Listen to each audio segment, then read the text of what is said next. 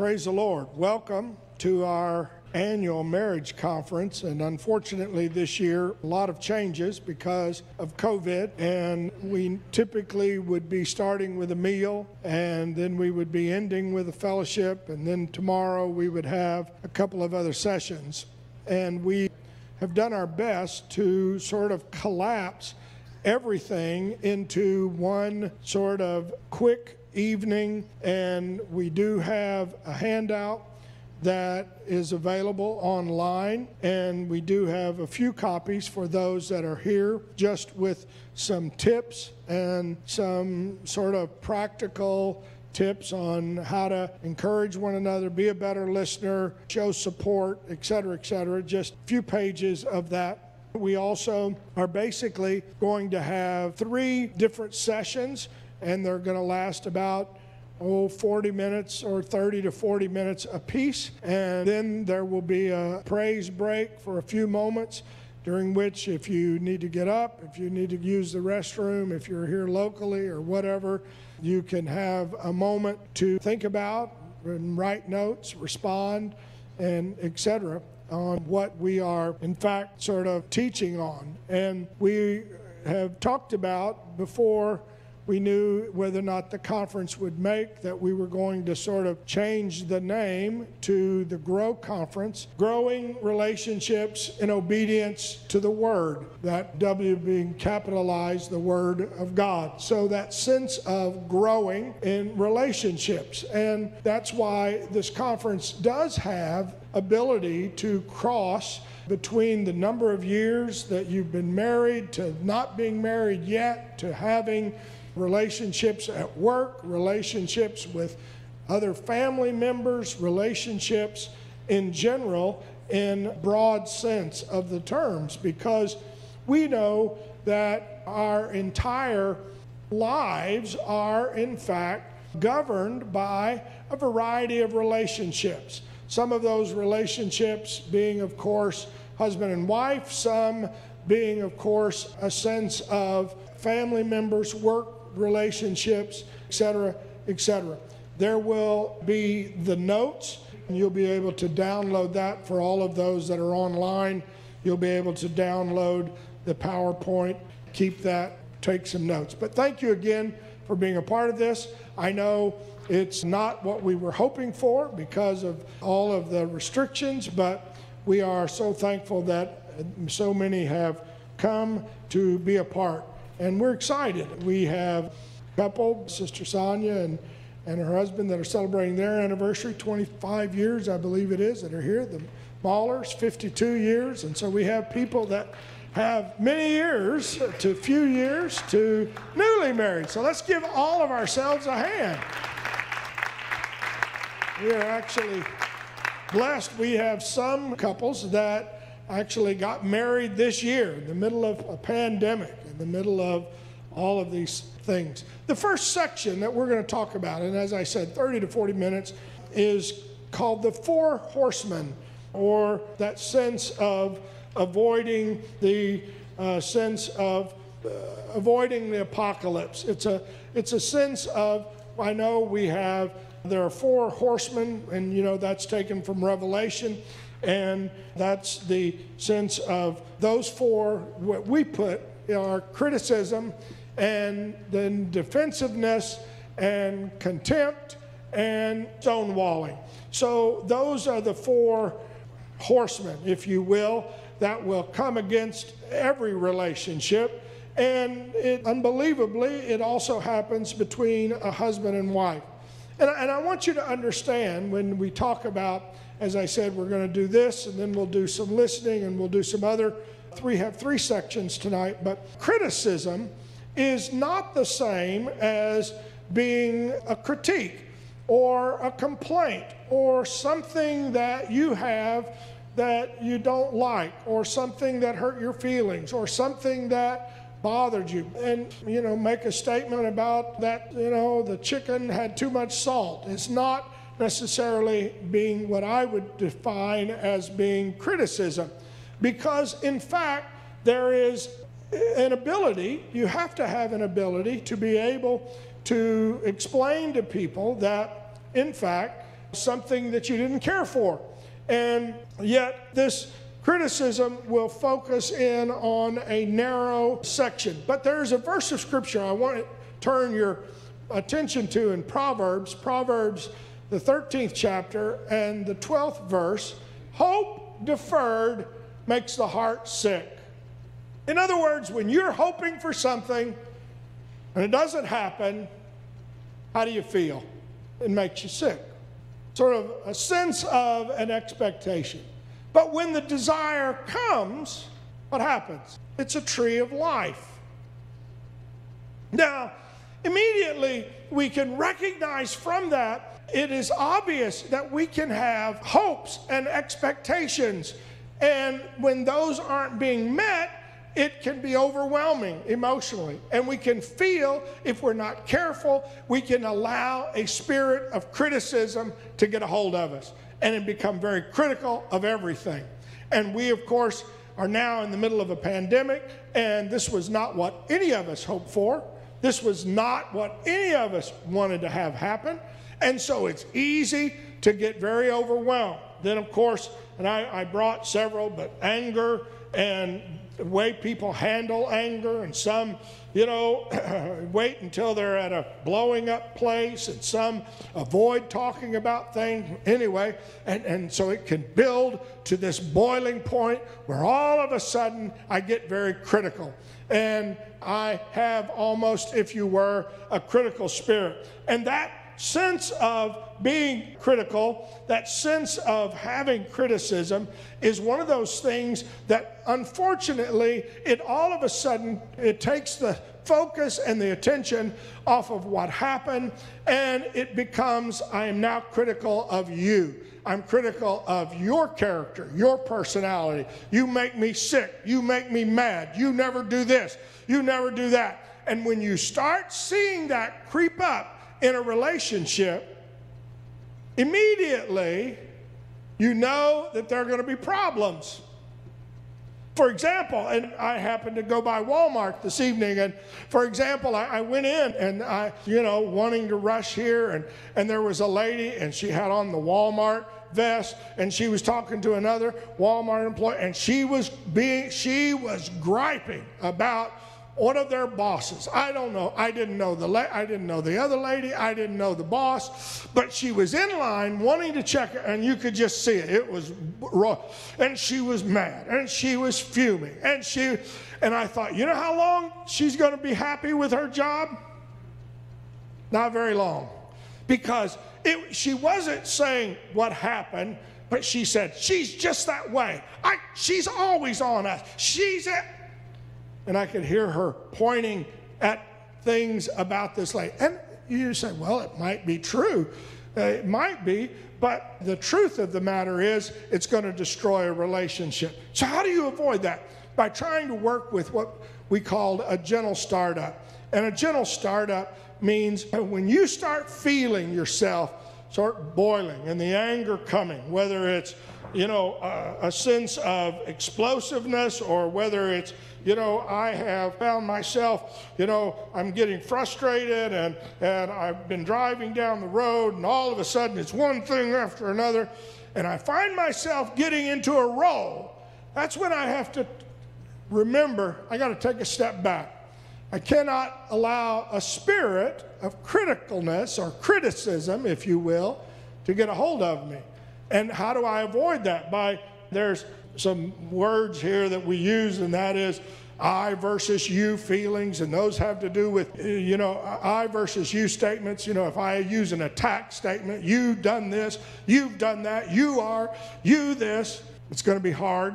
You're never on time, you're late, you're this, you're that. All of a sudden, it becomes part of my spirit, and I find myself getting angry. So you have to avoid those kind of statements. It's better to talk about my feelings, my thoughts, my sense of my emotions, where I am, and then focusing on the situation rather than on your partner. I don't know what happened today when I was standing there in Walmart listening, and I was trying not to listen, but they were just going after it so, and she was so angry. I could hear that dialogue, and I never did hear what actually happened. Not that they had to tell me, but it was just criticism. I don't know if the boss came over and said, you need to work faster, or you need to work harder, or not take, I don't know what. She never did say while I was there, and yet she was giving that boss the what for. And so you stop and think whenever you're focusing on them and not the situation, because what happens is, people make mistakes, and people will ask why questions. Why did you do that? Why did you say that? And there's no answer to it. I don't know why I did it. I don't know why I said it. I don't know what was going on. And then that sense of focusing on needs and being able to say, behind, and I put an acronym there, a hen, behind all anger is some hurt, behind that is some expectation, and behind that is some need. Back to our first scripture, hope deferred makes the heart sick, and it's easy to see when something's not going right, it all of a sudden impacts us emotionally. I put a phrase in there called customer care. I don't know if you've ever had an opportunity to either go by Chick-fil-A, or if you've ever had an opportunity to go to Disney World or Disneyland, or if you've ever had an opportunity to go to even some of the phone centers, and they have all these caring words. My pleasure, so great to serve. And and you think, we know it's not your pleasure to serve me. You're working a job. But it does make us feel a little better when you say, may I have some more Chick-fil-A sauce? And they go, my pleasure. Thank you for coming. And yet, unfortunately, we can have the poorest customer care with the ones that are closest to us. That's my wife. Come on, what's wrong? Hurry up. What are you doing? You make me mad. I can take more lack of what would we call it? Etiquette, niceness, whatever, just customer care. And so when you think in terms of how do you stop a critical spirit, is give thanks. And what does the Bible say? In everything, give thanks. And back to our original verse where it says, hope deferred makes the heart sick. And what was that last phrase of that verse? Remember?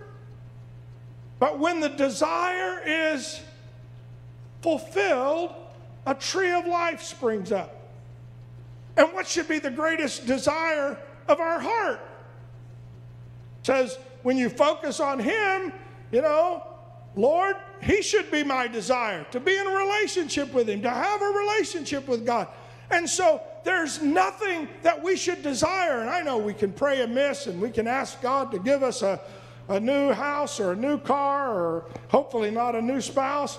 But the point of it all is that if we really would focus on seek ye first the kingdom of God, put Him first, then my desires would be to Him. And when I'm feeling like, Lord, I'm growing in you, I'm learning, I am whatever, then it should make it feel like a tree of life.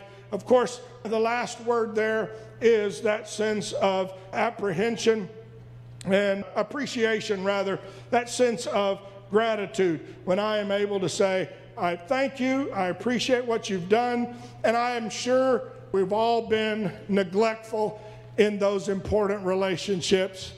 And, we've all seen it. It's probably happened in all of our lives.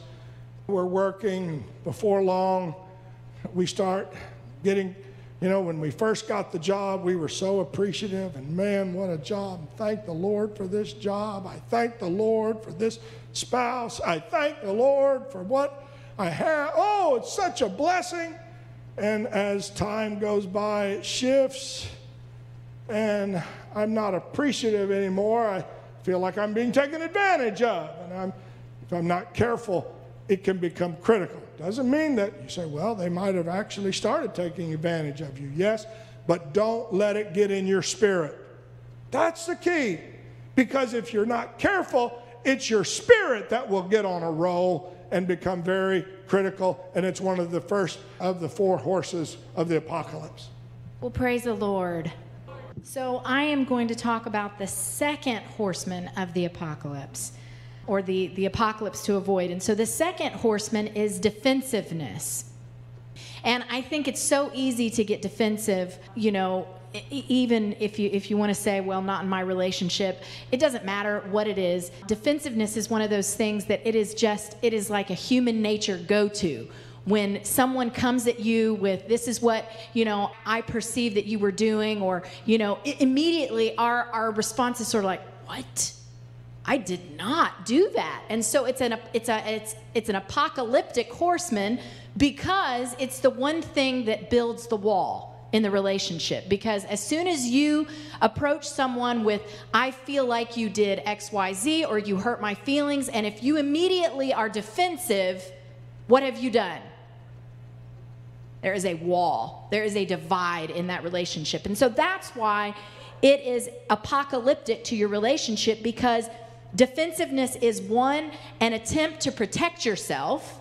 So you are afraid of basically what you're saying is, I'm afraid you're going to hurt me by saying what you're saying. So in that feeling of, I have to protect myself, you are showing that you don't trust the other person. Because if you trusted them, you wouldn't have to protect yourself, right? Because if immediately they're going, you know, you hurt me when you did, I did not. You're building that wall. So it's an attempt to protect yourself. It's an attempt to defend your innocence. That's the second thing that it does. And it's to try to ward off a perceived attack. Many people become defensive when they feel like they're being criticized.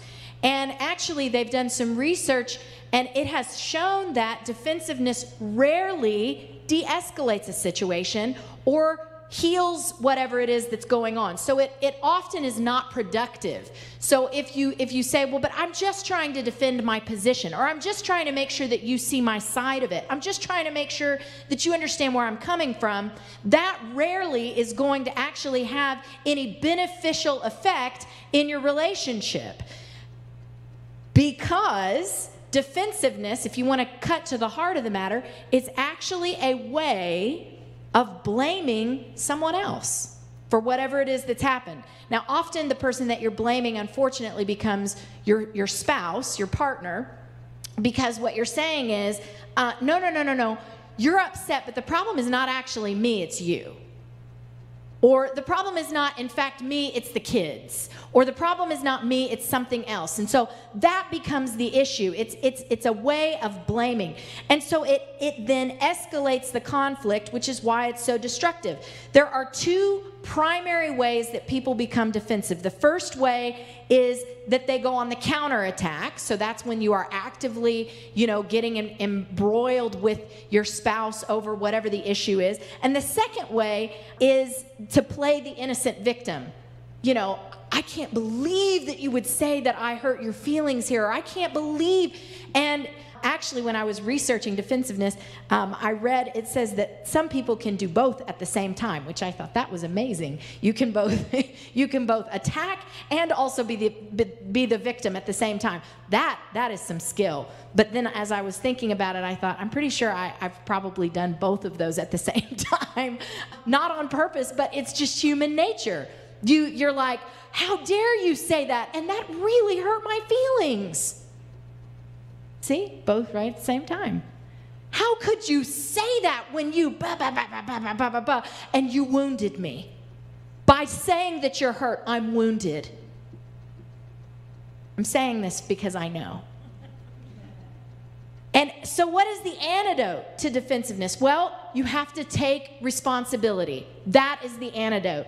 And so when you talk about, well, how am I supposed to, you know, deal with maybe my perceived wrongs or my perceived hurts or whatever. That's not what we're getting into right now. We're just simply dealing with how do you avoid the apocalypse of if somebody confronts you in your relationship with a grievance or an issue, that is not the time for you to then start airing your grievances simultaneously. All then you're doing is airing the grievances. You're not dealing with them. Okay? So the way that you start to deal with them without having an apocalyptic situation is for you to take responsibility for whatever it is you're doing. So, for example, your spouse says, You lose track of time. You're always late. How, you mess me up. This is really frustrating. Well, the way that that's said can sound very attacking. I'm not saying that the message was maybe perfect, but a way that you could deal with that would be taking responsibility is you could say, you're absolutely right. I often am late. I'm so sorry. I'm going to try to do better. I'm going to be more aware of the time. I'm going to wake up earlier, or I'm going to set a couple alarms. I mean, you're trying to say, acknowledge, if you've done it, you've done it. If you're late, you're late. You can't change the fact that that is the fact, okay? It doesn't matter if you go, look, ladies, I am in this situation where it's like, look, you don't understand. My hair, and then I had to get my kids ready, and I had a lot of things going on, and on top of that, I had to fold your clothes and put them away. I do not have to fold his clothes or put him away. He does really good. But I'm just saying, you can have really good reasons for why you were late, but it still does not take away from the fact that you were late. So what you're trying to do is you're trying to acknowledge and take responsibility for your part in whatever the grievance is. To just be real enough to say, you're right. I am late. I am sorry. I know that that's hard on you. I know that that's something that you really like with your personality, and maybe I'm not as into being on time, but I'm going to try to do better because I know that sets you off, because I love you. Because it's about love, right? And so that's what we have to remember is we have to, instead of getting caught up into the automatic wall situation where it's like step off, we have to remember that in all of this, the root, the foundation of what we're trying to work with is love. And when you love somebody and when you love the relationship, you're willing to do whatever it takes to say, I'm going to get past my own desires, my own wishes, my own wants, my own needs, because it's about us. It's not just about me anymore. So that's the second horseman of the apocalypse. So I'm moving this right along. Well, praise the Lord. I'm so glad that you decided to take a Friday evening out to be here. We're going to talk about contempt. For those of you that may not know what contempt is, and I will be honest that when I was reading through some of this, I could see some of the comments that I make over time and how that can be perceived. So while preparing to hopefully enlighten you with something, I got enlightened with a few different areas. But contemptuousness is to put your spouse or partner down or to speak to them with scorn. Scorn is kind of a strong word that we don't usually toss around, but it's not only just acting in a certain way, but it's actually feeling that you're superior. I'm better, smarter, organized, capable, etc.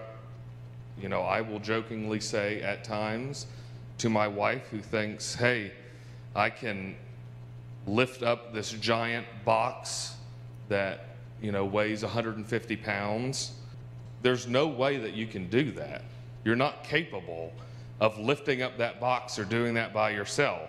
And while it may be a true statement, I could probably say, hey, let me help you with that. It will be easier if both of us work together. But those are little things that even comments, they can start to create a state of mind. And that's really where you get to being in contempt, is that it is a negative state of mind where you're focusing on shortcomings, failures, inadequacies, mistakes, instead of balancing, real criticism with love or understanding of a situation.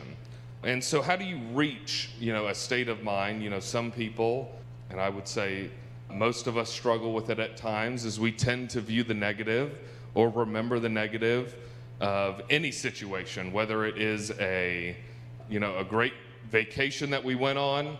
You can think about all the things that happened, but there was that one thing that you didn't get to do, or you had a bad experience at. When we go on vacation to different places, the kids make up in their mind a long list of things that they think that we should do.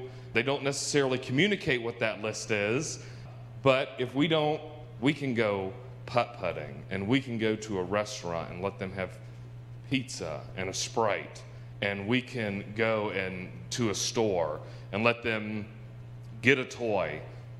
But then there are times where we get back and it's, I just wanted to do one more thing.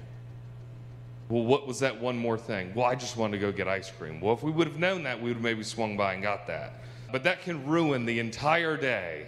And those of you that may have little girls may understand how devastating, one comment that you make or one thing that you don't get to do, how it can be the worst day ever.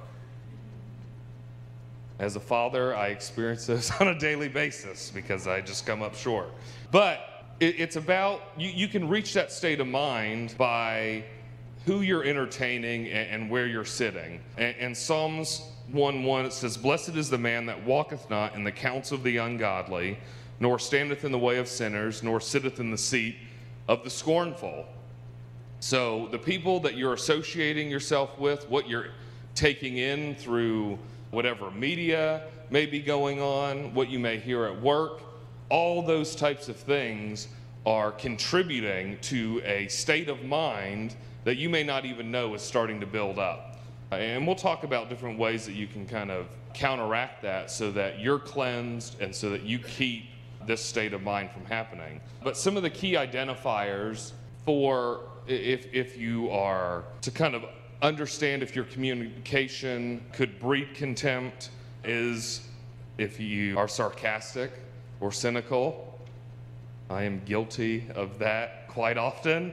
Name calling, eye rolling, sneering, mockery, or hostile humor.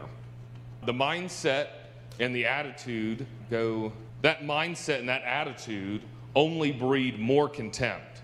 So how many, have been in an argument with a spouse or with somebody and maybe somebody starts to get an elevated tone of voice? How often does the other individual stay calm and peaceful? It usually doesn't happen. Usually when somebody starts elevating their voice, the other person starts to elevate their voice. And then you're having a discussion at an elevated voice tone, and then the next one's got to up it, and now maybe it's yelling. And one's yelling, and then the next one's got to yell, and then it's screaming and It doesn't happen where, when we are in a mindset or we haven't based ourselves that we can talk in that still, small voice and kind of de-escalate the situation. And that's true. Solomon talked about some of this where surely he scorneth the scorners. It's talking about the Lord in Proverbs 3:34, but he gives grace unto the lowly. And where this is really important is when you have two people who are, and this can go even in your work environment. If you have a boss that's scornful, negative, typically, if you respond in the same way, it doesn't bode well. Whereas if you're lowly or humble and take that and be gracious to him, I'm glad when I've looked back over my life that grace and mercy have followed me in all those situations. But then we get into kind of the antidote to contempt. And so if you've ever been here to one of the marriage conferences, you've seen probably the analogy of the stool, the three-legged stool, and there's kind of another where it's built on desires, needs, wants, and those need to be addressed. And at the core of all of this, contempt is that there is a need, a desire, or a want that hasn't been met repeatedly. And over time, that is what breeds contempt. But it's imperative that you play a role actively in keeping yourself as well as the person in relationship grounded, and make sure that you address those needs, wants, desires in an appropriate manner. You look at ways that you can address this. First is reestablishing your relationship with the main source and ensure where you're walking, where you're standing, and where you're sitting in an appropriate space. We could have taken Psalms 1:1 and you could flip it, take out the negatives to say, blessed is the man that walks with godly counsel, who stands with the righteous, and sits with the honorable and the humble. Those are the people that you need to surround yourself with. And when you do that, it makes sure that you stay in a positive mindset, because you're able to be filled with encouraging words. People who are talking about the scripture, talking about the Lord, they can talk about the blessings and encouragements they've got as well. But then you can also build an atmosphere of appreciation by using I statements. Typically, you want to remove I. You know, there's no I in team, but we all know that there's a me. But it is great to use I statements, whether you're complimenting your spouse or partner in the relationship or when you're criticizing them. It moves the responsibility. So expressing appreciation. So think of something each day to compliment the person that you're in a relationship on, and use an I. I really appreciate the way your hair smells. Express thanks. Say thank you. I thank you for all that you do for us. Express fondness and admiration. So say something that's a character trait about them that you like each day. And you use that to describe your feelings and not make a value or a judgment statement about the other person. And that's why those I statements, especially when you're giving criticism or feedback, are important, because it shifts the you do this to I understand, I understood it this way. And if you've had a few fights, which I'm sure many in here have been married a long time, have gone through a few, you can go back and you can look at, oh, when I said these types of statements, things got worse. And so you can also look back and say, maybe when I approached something this way, conversation was completely different. And so just start to create that atmosphere of appreciation with your spouse, and that will combat when there are feelings of contempt, and hopefully keep you out of that spirit of contempt as well. Let's just clap our hands, because there you go.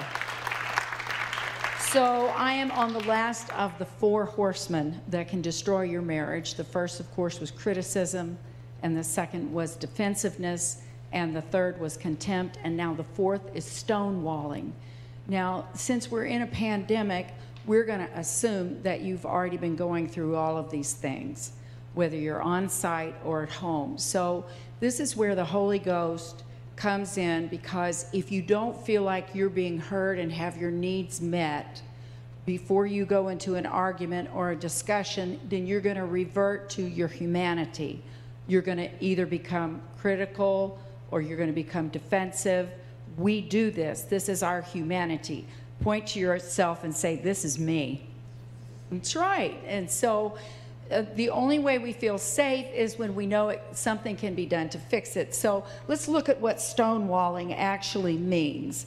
It is to withdraw from interaction while staying physically present. So that means you're in the room, but you are not engaged. And you're giving all kinds of nonverbal clues that you don't like what's being said. And here's the problem. The more you feel criticized, the more you withdraw. The more you turn away, the more your partner attacks. What does that do to you physiologically while it's just coming at you? And this is not a male or female thing. This is what happens when people are under stress and your spouse feels whatever he or she's feeling, and we're going to talk about listening in a minute, but the physiological response of feeling like you're under a Gatling gun is increased heart rate, stress hormones, cortisol, and adrenaline. And the result is it is nearly impossible to listen, think, or problem solve. Because right now the emotions are getting so ratcheted up. And maybe you're an introvert and words mean a lot to you, and so maybe your partner who is really demonstrative, he or she is just venting and letting you have it, and what do you do before you open your mouth and say something that's irretrievable, which really doesn't even address the issue? It's just that your foot's getting stomped and you're in pain and you want it to stop. Okay, so what is the antidote, or the antidote rather, for stonewalling? All right, here it is. It's called positive timeout. That's the first step. I'm telling you now, it works. What you have to do, especially if you're getting flooded emotionally, maybe you have a partner who is really good at building a case against you or against whatever, and they're just drilling home, this is why, and this is why, and this is what, and you can't process it, and you're starting to shut down. So what do? This is what you do. Everybody take your finger, stick your finger up and say, wait a minute, I need a timeout. Say that with me. Wait a minute, I need a timeout. So what you're going to do is literally remove yourself physically from the location where your spouse is. You need to go away. You need to go read. You need to listen to some music. Now, why am I telling you to do this? Because if you don't, every word that was thrown at you, you're going to respond to in private. I've just about had it. I don't want to hear this anymore. What gives her the right to say this after everything I've done? See, you can't do that. If you start on the track of, I don't deserve this, I haven't done anything, this is not who I am, I can't believe she said that, I can't believe he said that, that when you come back, guess what you're going to do?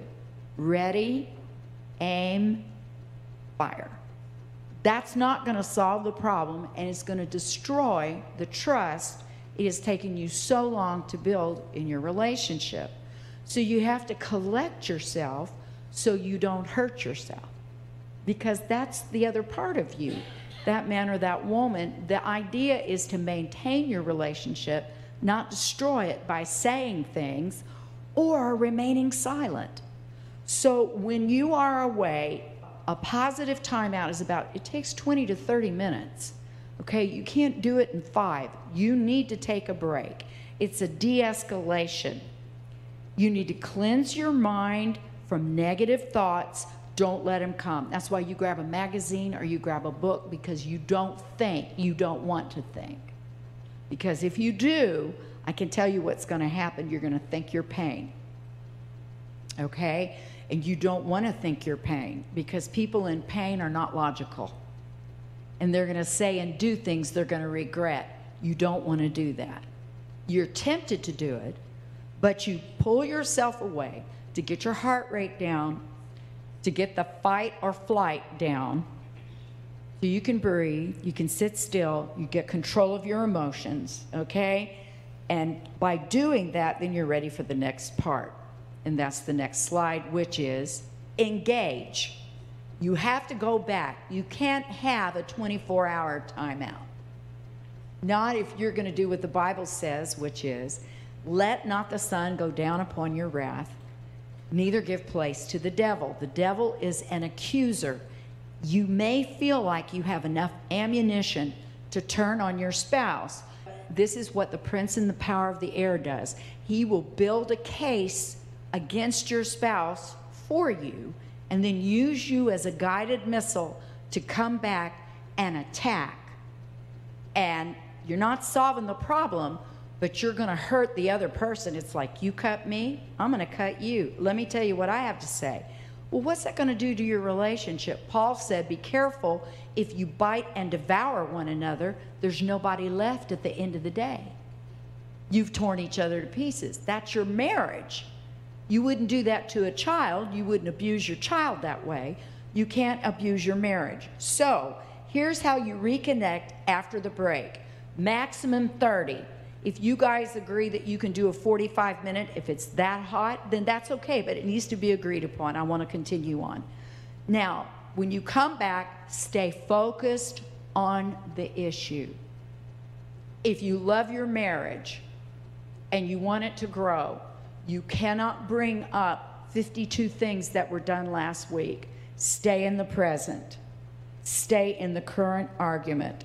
Stay in the current discussion. You say, well, we've got a lot of baggage. Well, then at some time agreed upon by both of you, you can address the past.